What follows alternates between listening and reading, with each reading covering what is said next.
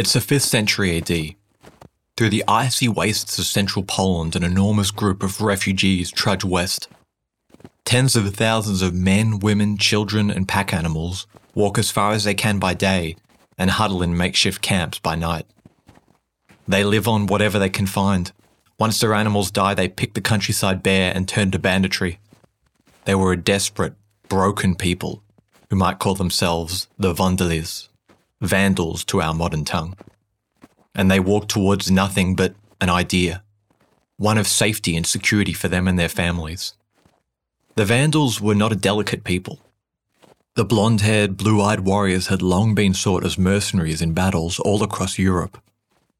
But the people, the things they were fleeing from, were like nothing anyone had ever seen. The Huns. Few who saw them lived to tell, but those that did spoke of monstrously ugly creatures, scarcely human, who spoke only in otherworldly grunts. They had no culture and no mercy. Stunted men who fought on horseback with such mastery it was as if beast and man were one. Their leader, Attila, cared nothing for ruling. Plunder and death was all he lived for. And so the Vandals marched towards the Roman Empire, the last bastion of safety from the apocalyptic hordes that pursued them. Among the band was a teenage boy. Scarcely old enough to swing a sword, he was short with blue eyes and long blonde hair, perhaps tied in a tight knot at one side, as was the custom.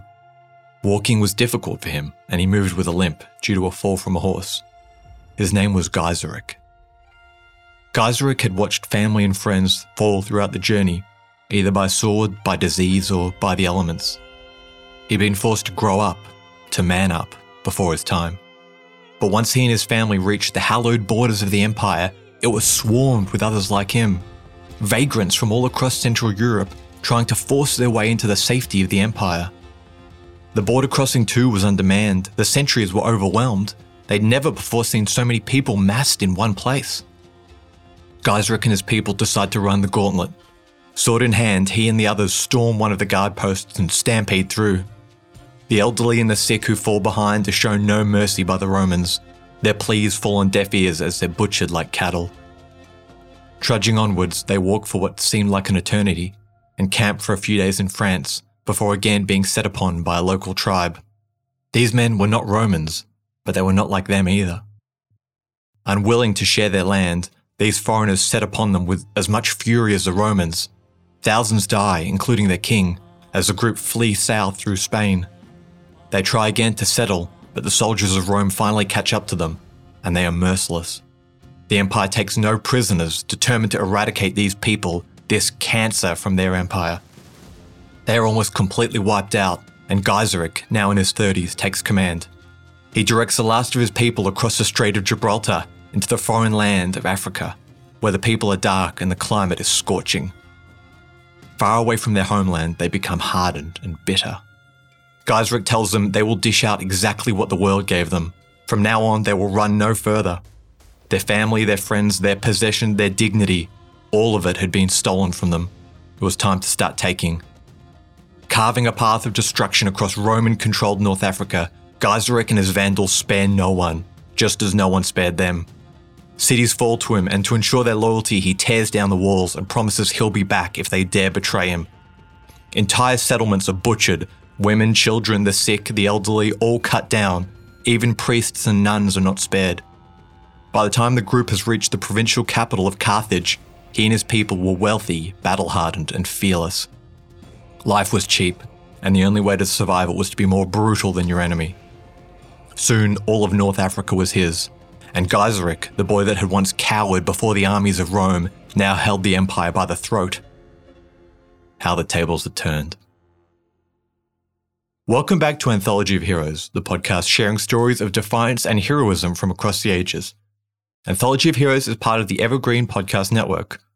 I'm your host, Elliot Gates, and this right here is the conclusion to the reign of one of Rome's last real leaders, Emperor Majorian.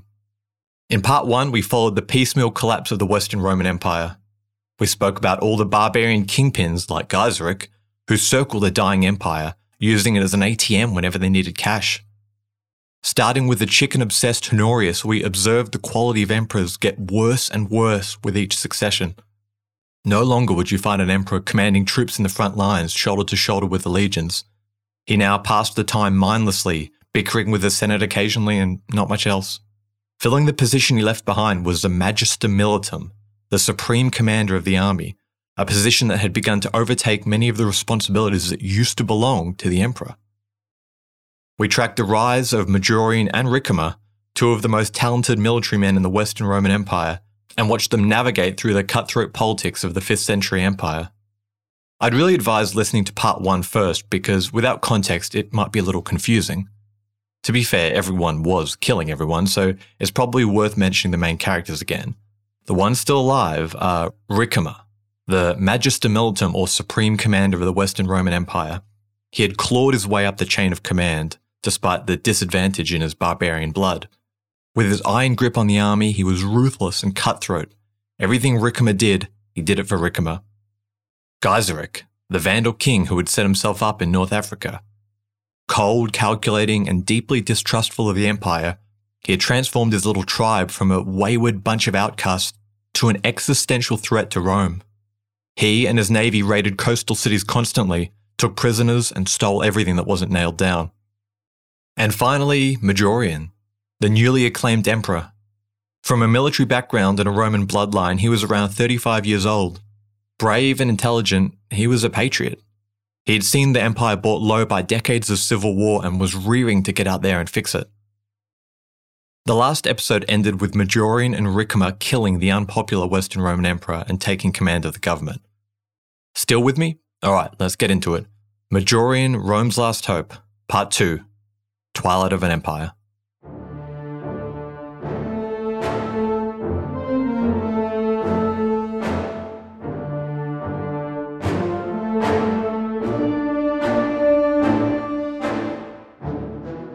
If Ricimer and Majorian were to lay a map out of the empire they now ruled, here's what they'd see. First, the expansive territory of the Eastern Roman Empire. Wealthy and stable, it reached from Eastern Europe all the way down into Egypt, heading into Arabia. As for the Western Roman Empire, Italy, as in the Italian mainland today, was under their control, but only barely. Rome, their mother city, had been smashed to bits by Gaiseric's yearly raids, and all other coastal cities were just as vulnerable. Northern central France, or Gaul, was still holding on, though now cut off from the motherland by hostile tribes. Modern-day Austria and the Croatian coastline were so far safe, as well as a couple of Mediterranean islands. Apart from that, all other territory had been lost. Previous emperors had either consented to giving it away, or more likely they just weren't strong enough to defend them all. It was a bleak picture. The barbarians had dug in at their new homes. Some had been there for decades now. The Suevi people had taken northwest Spain and the Visigoths had taken the rest of it, all the way into southern France. The Alemanni had settled down in western Germany and the Franks around Belgium. The Burgundians ruled the Swiss Alps, cutting the empire off from Gaul. The Ostrogoths were pushing down on the empire's Croatian holdings, and, we saved the worst for last, Gaiseric and his Vandals had taken the rich lands of North Africa, the greatest source of food for the empire, gone. The Roman world had been reduced to boundaries not seen since the conquests of Caesar 500-odd years ago. How on earth did it come to this, you might ask? Well, imagine you owned an apartment block, and what an apartment block it was. The walls were lined with marble, all the light fittings were made from gold, and statues lined all the hallways. You personally lived in the penthouse at the top, and all other apartment buildings were occupied by people who gave you a little bow when they passed you in the hallway. They called you sir, they paid their rent on time, and they agreed to join your security force to keep the block safe. Every so often, someone would knock at the door and ask if they could move in, and if you had a room, you'd agree. You'd tell the new guy, you can stay here only if you agree to these rules. You leave your guns at the door, you pay your rent on time, you show me respect, and you join the security force. This goes on for years, and things are going great, but some of your tenants begin to die off, and others start to fall behind on their rent. Soon, a bunch of shady-looking blokes start lurking around the entrance.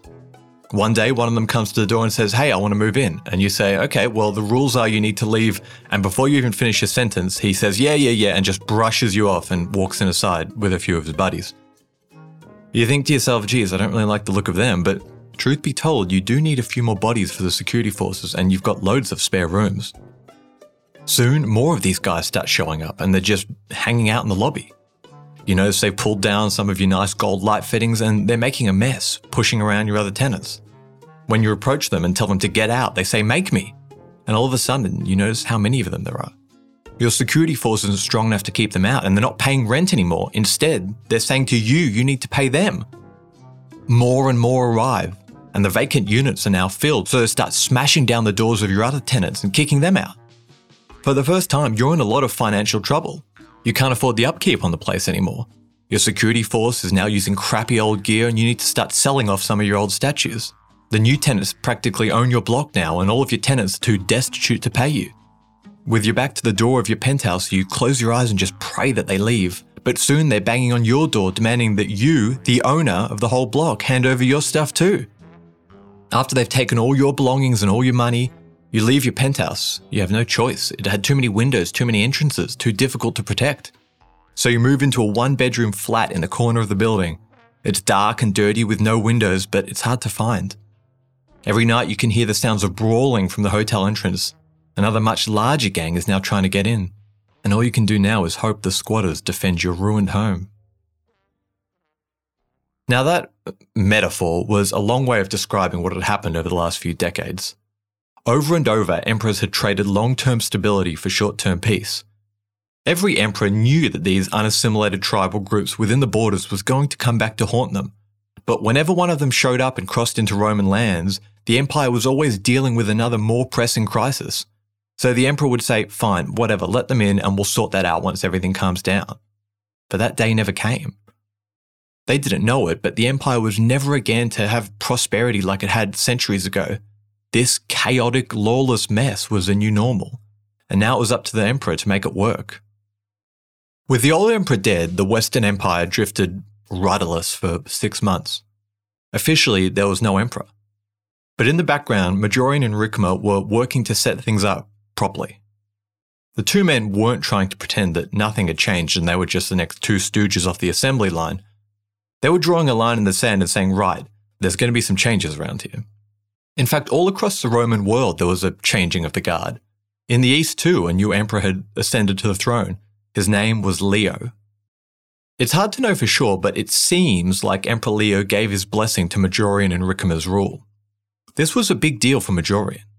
The last two Western Roman emperors failed to get the little blue approval tick and things fell apart for them very quickly. But for Ricimer, it was even better. Because he, as Magister Militum, had been raised beside Majorian. Majorian didn't pick him, so the ranks of these two men were pretty much equal. At least that's how Ricimer interpreted it. From the beginning of their reign, it was clear that these two would be charting their own course. But how was it going to work? Even Majorian's own set of laws didn't separate out the duties of the two roles. Quote, "Military matters will be the watchful concern of both yourself and our parent and patrician, Ricimer. We shall, by grace of God, protect the position of the Roman world, which we liberated by our joint vigilance from the foreign enemy and from internal disaster." End quote. Even from the start of their reign, the finer points of their rule were awkward. But that was a problem for the future. For the time being, the empire, for the first time in a long time, was ruled by two competent military minds. Sidonius, one of the few contemporary sources for Majorian's life, describes the emperor's coronation. His description, though embellished, is the best clue we have on how Majorian wanted others to see him. And this quote I've altered to make it more understandable as the original language is really archaic. Quote, "Now a consul holds the imperial power, a man who is as comfortable in chainmail as he is in the imperial robe, a man who has earned the crown, not through vain parade, but through lawful power." End quote. Majorian enthusiastically got to work, penning a bunch of reforms designed to help the empire recover and defend itself. Citizens were now allowed and encouraged to bear arms. Townsfolk could form a militia which may deter raiders. In an attempt to encourage families to have more children and repopulate the empire, women were forbidden from becoming nuns before the age of 40.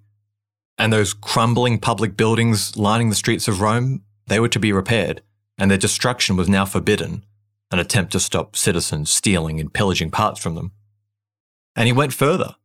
Well aware of the corrupt tax offenders squeezing the public, he cancelled the repayments of most debtors across the empire.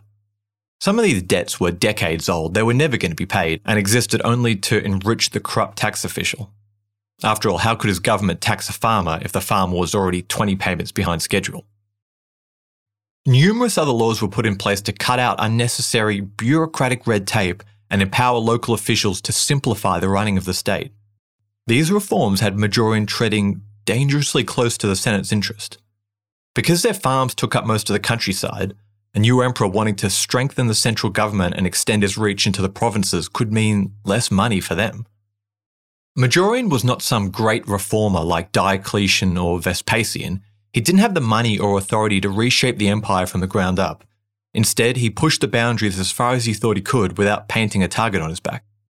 Reforms, changes, are essential for any entity to adapt to the current playing field. Remember, this is a 600-year-old empire.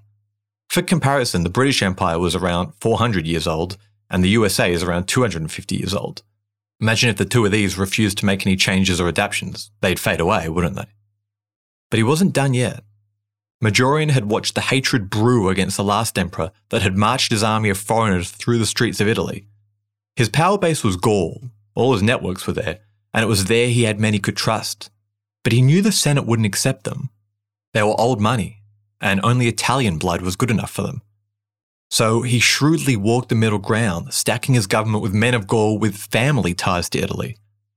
Senators may grumble that these men were not true Romans, but at least they had some Roman blood.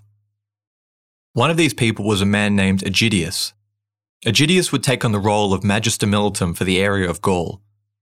Like so many others from this period, we know very little about him, but clearly Majorian and he shared a special bond. They'd probably campaigned together in the old days. Aegidius would go on to be Majorian's right-hand man. As the emperor shuffled things around in Rome, Ricimer marched south. Gaiseric had put his nephew in command of the fleet, and during one of their raids as they disembarked from their ships and began pillaging, Ricimer and his men sprung up from the shadows, and Sidonius tells us, quote, "Another man is sent spinning by the thrust of a pike, one gashed by a harpoon, another by a lance falls headlong from his horse, yet another, flung down by a flying shaft, lies there. Some of them, with the thigh sinews severed, live on to envy death. Again, a warrior sweeps off part of a foeman's brain and part of his helmet together, cleaving the hapless skull with a two-edged sword wielded by a strong arm." End quote. Gaiseric had been put on notice. Rome was no longer open for plunder. Even though Majorian and Ricimer pursued their own agendas, they were both aligned to the idea that it was Italy that needed protecting, at least initially. Ricimer, from the start, seems to have made up his mind that Italy, and only Italy, was worth holding on to. The other territories, Gaul, Spain, North Africa, in Ricimer's mind, these were already lost. The empire shouldn't waste money trying to cling on to them. Where possible, the people living there should be exploited and spent for the betterment of Italy. In his mind, the old Roman Empire was gone, dead and buried, and he wanted to focus their very limited resources on the defense of Italy. Majorian didn't feel this way. His family was from outside Italy, so maybe that had something to do with it, or perhaps it was the responsibility that came from assuming such an ancient title. Augustus, Trajan, Marcus Aurelius, he had stepped into the mantle of great men, men who had built Rome into what it is, or what it was. Was it right? Could he forgive himself for just letting it all go? At very least, he had to try. With the rural population saved from ravenous tax collectors, a trickle of revenue began to make its way into the imperial treasury. Gaiseric's raids were more cautious, and although we have precious little information about what was happening on the ground, we do have a correspondence written between two bishops who mentioned that the situation around Rome had improved recently. In northern Italy, either Majorian or one of his generals beat back a 1,000-man raid from the Swiss Alps. But the biggest threat was, and always would be, from Africa. Even if Gaiseric was out of the picture, almost all of Italy's richest cities were coastal. When Rome controlled all of the Mediterranean Sea, this was not a problem, but with North Africa now controlled by the Vandals, times had changed. The empire could never be safe unless it could protect its coastline. So there was only one thing to do.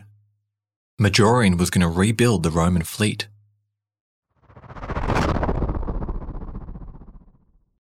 I'm Allison Holland, host of the Kennedy Dynasty podcast.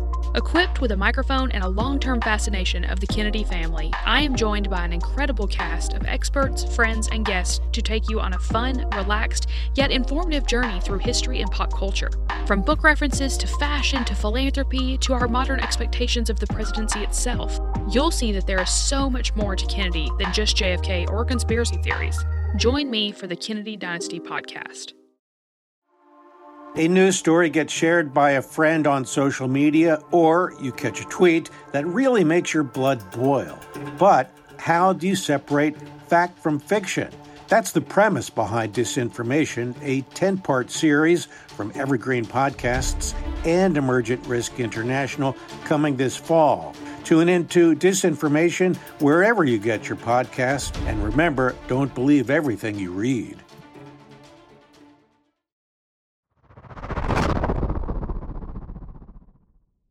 The decision to spend the Empire's minuscule budget on a navy is an interesting one. Majorian was taking a huge gamble with this. If it worked, Rome could again rule the seas. It could project power back to its old coastal settlements around the Mediterranean. Trade would recover while Gaiseric and his barbarian cousins would be forced inland. But those were some big ifs. The Western Roman Empire had not been a serious power on the sea in 150 years. The rigging of ships and fighting at sea required a dedicated crew. Roman soldiers were hard to find these days, but sailors, good luck. Not only that, but even the cost of maintaining the boats would be a big chunk of the Empire's budget. As Majorian headed to Gaul to search for potential backers for his project, Ricimer and the Senate may have met to discuss this concerning development. Despite Ricimer's barbarian heritage, the Senate had always liked him. From their perspective, the man knew where he stood. He knew he would never be emperor, and he safeguarded their interests, prioritizing Italy above anything else. They were half right. Ricimer did know that he would never be emperor, but he didn't need to be. The powers bestowed on him meant that the role he had was almost better. Majorian was the face of the empire, the guy the baker or the soldier saw on the coins he was paid in. But this left Ricimer to operate with impunity from the shadows. He was like the Godfather. He had connections everywhere. And working from his smoky backroom office, he plotted the course of the empire based on his own design. No one would dare disagree with him, and if anything went wrong, the blame would fall on Majorian. Although Ricimer and the senators may have disagreed with Majorian using state funds for an offensive war, it was hard to argue that the realm had stabilized since he'd become emperor. For the senators, however they felt about Majorian, he was the emperor. They couldn't outright defy him.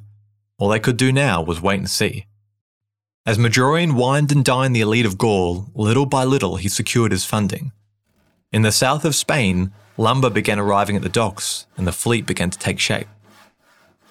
The order for the fleet to be assembled in Spain was another calculated gamble by Majorian. Why not have the boats constructed in Italy?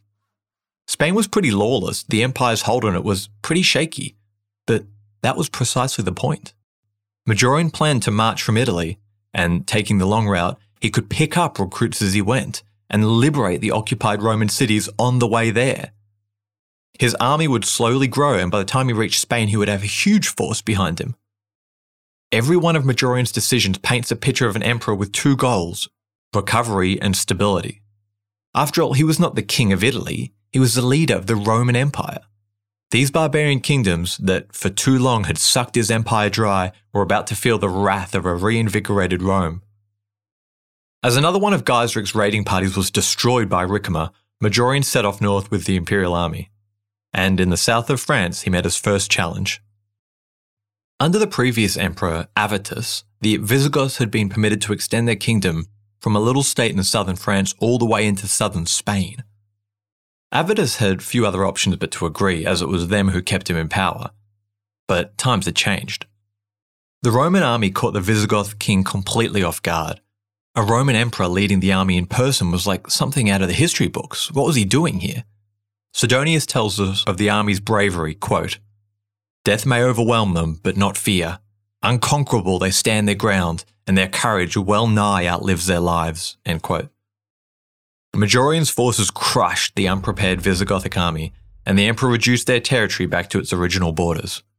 The emperor then forced the king to accept federate status. Being a federate of the empire meant that you promised to provide troops for its army in future campaigns. With the treaty sealed, Majorian took a contingent of defeated Visigoths with him.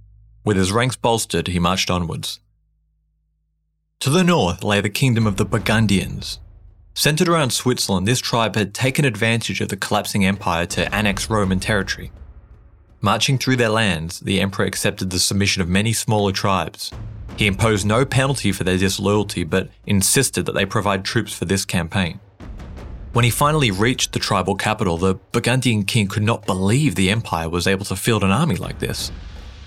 A battle ensued, and according to Sidonius, Majorian was right there in the thick of combat. Quote, "Time after time his helmet rang with blows, and his hauberk with its protecting scales kept off the thrust of spears until the enemy was forced to turn and flee." End quote. The Burgundian lines collapsed and buckled. Again, Majorian was lenient. The city was fined, its territory reduced, and its king was compelled to provide troops. Resting for a time at their capital, in modern-day Lyon, France, Majorian became acquainted with his unlikely biographer.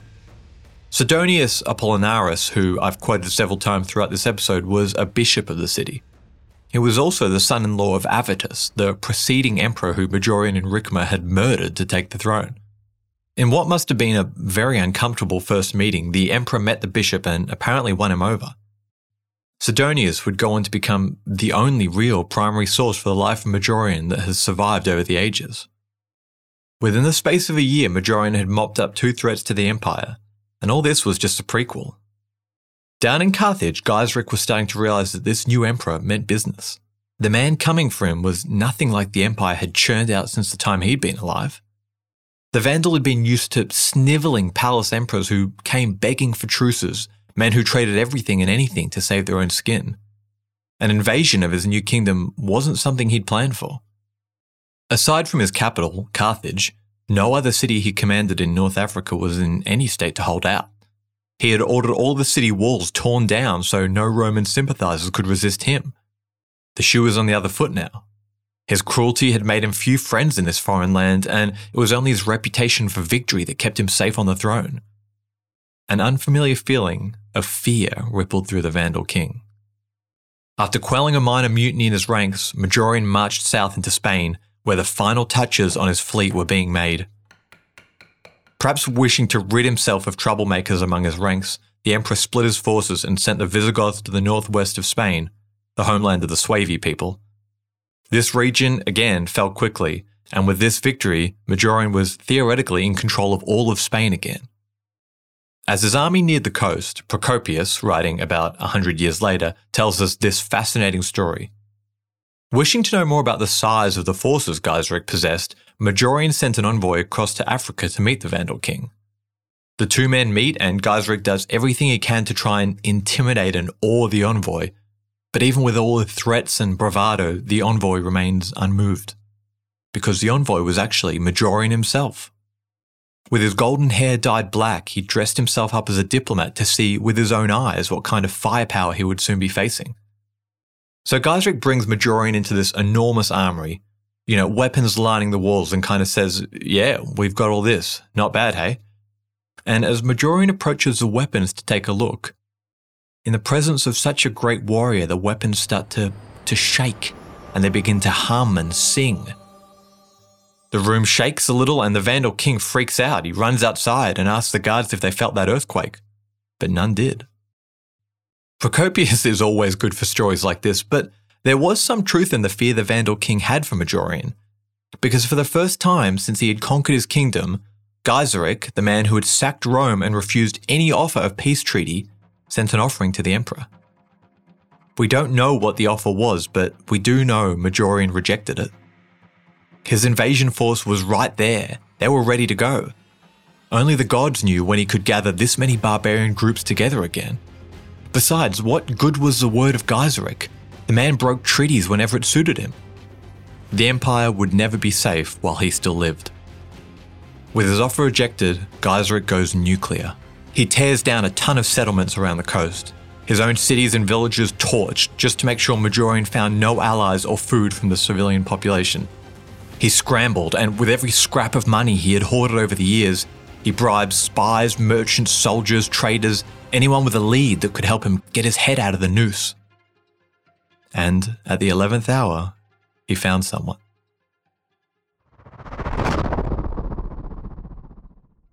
It had been 2 long years since Majorian had departed Italy. With the unwavering goal of ousting Gaiseric and restoring Roman rule to North Africa, he had reconquered almost all of Europe. His navy had been a costly gamble, but his men reported that the ships were ready and awaiting his command. But as the emperor and his army arrived, it was clear something was very wrong. Smoke billowed over the town, and townsfolk rushed to put out spot fires across the port. We don't know how it happened, but it seems like, at the last minute, Gaiseric had got in contact with some of the merchants who travelled regularly between Africa and Spain. These merchants knew the docks well, and with their pockets lined with gold, told Gaiseric exactly where Majorian's ships would be docked. The men guarding them were bribed to look the other way, and in the dead of night, the Vandal king had pulled in at the docks, stolen the ships, and whatever he couldn't take was burnt. Half of Majorian's precious navy lay at the bottom of the harbour. The other half was back in Carthage. 3 years of preparation and an untold amount of money lost in a single day. Majorian had no way of reaching Carthage. The invasion was off. Perhaps once the smoke subsided, the emperor could have made out the shores of Africa on the horizon. A mere 14 kilometres, 8 miles of water, was all that stood between him and his dream of reconquest. We know nothing about the treaty that Gaiseric sent to Majorian after this. A later Roman historian gives us just one word: shameful. It's highly likely that Majorian formally ceded the Roman provinces of Africa to Gaiseric. Perhaps he also had to pay him off. In return, he might have received the worthless promise from the Vandal king that he would stop raiding Italy. Majorian's career had been spin after spin on roulette, and finally he had landed on black. The emperor disbanded his army. The barbarian groups were sent back home and reminded of the oaths that they had taken. His old friend Aegidius was also sent back to Gaul. His loyalty was never in question. The anticlimactic campaign was a disaster.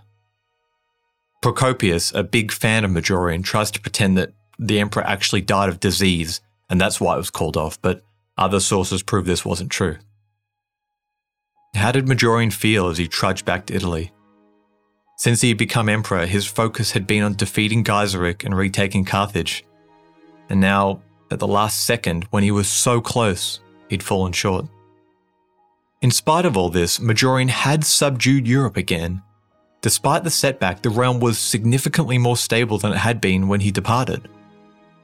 But in the 2 years he'd been gone, things had changed back in Rome. We don't know much about what Ricimer had been up to during the campaign, but it's clear that he built up his power base even more.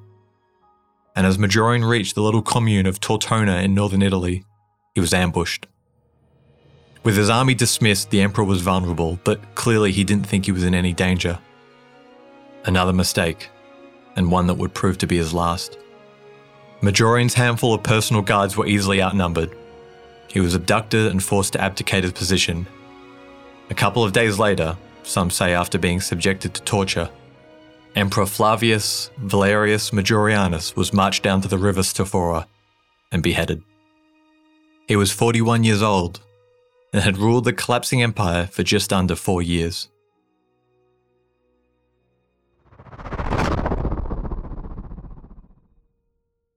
Sources describe the murder differently, but almost all agree that the order came from his old friend, Ricimer. But why? An old theory thrown around is that Ricimer wanted a puppet emperor, and when Majorian began to march to his own drum, Ricimer had him murdered. But Majorian was always determined and headstrong with his own agenda. This wasn't something new. Ricimer knew what he was getting into himself partnering with Majorian. In fact, with Majorian defeated and returning to Italy with no army, Ricimer was perfectly positioned to impose his will over Majorian. The Magister Militum's flawless record meant the army stood behind him, and his closeness to the Senate meant that he also had law on his side. So this doesn't seem likely. There's a few that even finger Ricimer and not Gaiseric for the disaster with the fleet. With so few primary sources surviving from this period, we'll probably never know for sure. But as they say, the simplest explanation is often the correct one. I think it's likely that Ricimer had always intended to do away with Majorian, and that from the time the two were raised up together, Ricimer had always viewed the partnership as temporary. He left Majorian alone to undertake these risky ventures outside Italy, while he kept close to the real power, the Senate and the army. Then, once the African invasion fell apart, he just seized the moment. While Majorian was motivated by genuine desire to restore the Roman Empire, Ricimer was motivated by self-preservation. It was not a matter of if these two men came into conflict, but when. With the emperor dead, the West fell back into its ever-predictable doom spiral. But this time, there was no one to pull it back out. At long last, the ancient empire had run out of steam. There were no more Vespasians, no more Aurelians, no more Majorians. Ricimer allowed his old friend to be buried in a modest tomb. A little plaque was placed above it with a poem that sung the emperor's praises. The exact location of the tomb seems to have been lost. With the emperor dead, most of the provinces outside Italy again broke away, many for the last time. In most cases, the rulers of these kingdoms just took the opportunity to slip off the radar quietly. But one man made his outrage at Ricimer heard. Aegidius, Majorian's closest ally, not only refused to recognise Ricimer's rule, but even threatened to invade Italy and avenge the betrayal of his friend. Ricimer brushed this off though, knowing Aegidius had his hands full defending his kingdom from his neighbours. He was in no state to start a war. Ricimer doubled down on his Italo-centric kingdom and made no serious efforts to regain old territory outside the mainland. He waited around 3 months before raising himself a true puppet emperor who would follow his orders without question. Severus III ruled for about 4 years before dying, either from natural causes or because Ricimer just got bored of him. After him came Anthemius. Raised by the Eastern Emperor, Anthemius rebuffed Ricimer and the two men fought openly. But even with the support of the powerful Eastern court, Ricimer was too entrenched in the system. He was the Western Roman Empire. And when Anthemius wouldn't take any of his crap, he called in his barbarian buddies, and soon another emperor lay dead at the hand of Ricimer. The grizzled barbarian fought zealously to keep himself in power at any costs, and there were costs. Gaiseric proved just how much his word was worth by breaking the treaty he had made with Majorian and again raiding Italy. Soon, Dalmatia, modern Croatia, ruled by an old ally of Majorian, broke away. Towards the end of his reign, Ricimer's ego seems to have grown. Though evidence from this period is scarce, a few bronze weights, used for changing money, have been dug up bearing Ricimer's monogram. There's also some very rough coins that seem to show Ricimer's face on one side with the puppet emperor on the back. If these coins are what they appear to be, it would mean the Magister Militum had given up the ruse of subservience. He was now outright telling the public, I run things here with my little pet. Ricimer would not live to see the death of the empire he'd driven into the ground. 6 weeks after killing Anthemius, he died of a hemorrhage at around 54 years of age. A shaky dynasty was established where his nephew, a full-blooded barbarian called Gundobad, took his place, elevating 2 or 3 more puppet emperors, before another barbarian swept in and saw no need to carry on the charade. Odoacer abolished the position of emperor and became king of Italy in 476 AD. Up in Gaul, Aegidius would keep the dream alive. His little enclave would continue the struggle, a satellite state of the Roman Empire in a sea of German tribes. It lingered on for a generation or two, but eventually it too was conquered. The Western Roman Empire was no more. History has not been kind to Majorian. Too often he's grouped in with all these other puppet emperors, credited as just another one of Ricimer's lackeys. If you've ever seen the History Channel mini-series Barbarians Rising, it's a show about the last days of Rome, and Majorian isn't even a minor character, and Gaiseric is. I mean, how can you talk about Gaiseric without Majorian? When I started my research for this episode, I had this image of Majorian in my mind as this kind of tragic hero who inherited a realm with no chance of survival. But the more I read, the more I realized this was not the case. We're conditioned to believe that the fall of Rome was this gradual and inevitable thing, but for Majorian and Aegidius and those who lived aside him, they didn't see it this way. The Roman Empire's greatest strength had always been adapting to change. Even though the time of a fully Romanized army was gone, if Majorian had managed to retake Africa, the prestige it would have brought him may have allowed him to sideline the importance of the Magister Militum. This is exactly what happened in the eastern half of the empire. Emperor Leo had been elevated by a barbarian general who hoped he would become his puppet, but Leo was capable and determined and eventually got rid of him. So while the West was in bad need of reform, its decline was not terminal. With the empire no longer breathing down their necks, the barbarian kingdoms of Europe began to shape their own identity. They began to cultivate and settle the land that they had occupied. The elite who spoke Latin mingled with the locals, and over centuries, new languages emerged. French, Spanish, Romanian, Portuguese, Italian, all of them are based on the Latin that the empire left behind. Meanwhile, over in Britain, the first traces of nationalism start to emerge, with legends like those of King Arthur taking shape around this time. But while the lights had gone out in Rome, the Eastern Roman Empire was still thriving. Protected by its enormous walls, Constantinople burned bright, a beacon of learning, arts, and of course military might. Barely 50 years later, an illiterate pig farmer would take the throne. With a full treasury and one of the greatest generals of all time by his side, he would look with longing to the west and dream of reconquest. And it's his story that I'm so excited to cover in our next Last of the Romans episode. This has been Anthology of Heroes. I'd like to shout out to my Justinian tier patrons, Claudia, Seth, and Tom. Thanks for your support, guys. And to everyone else, thanks for listening and take care.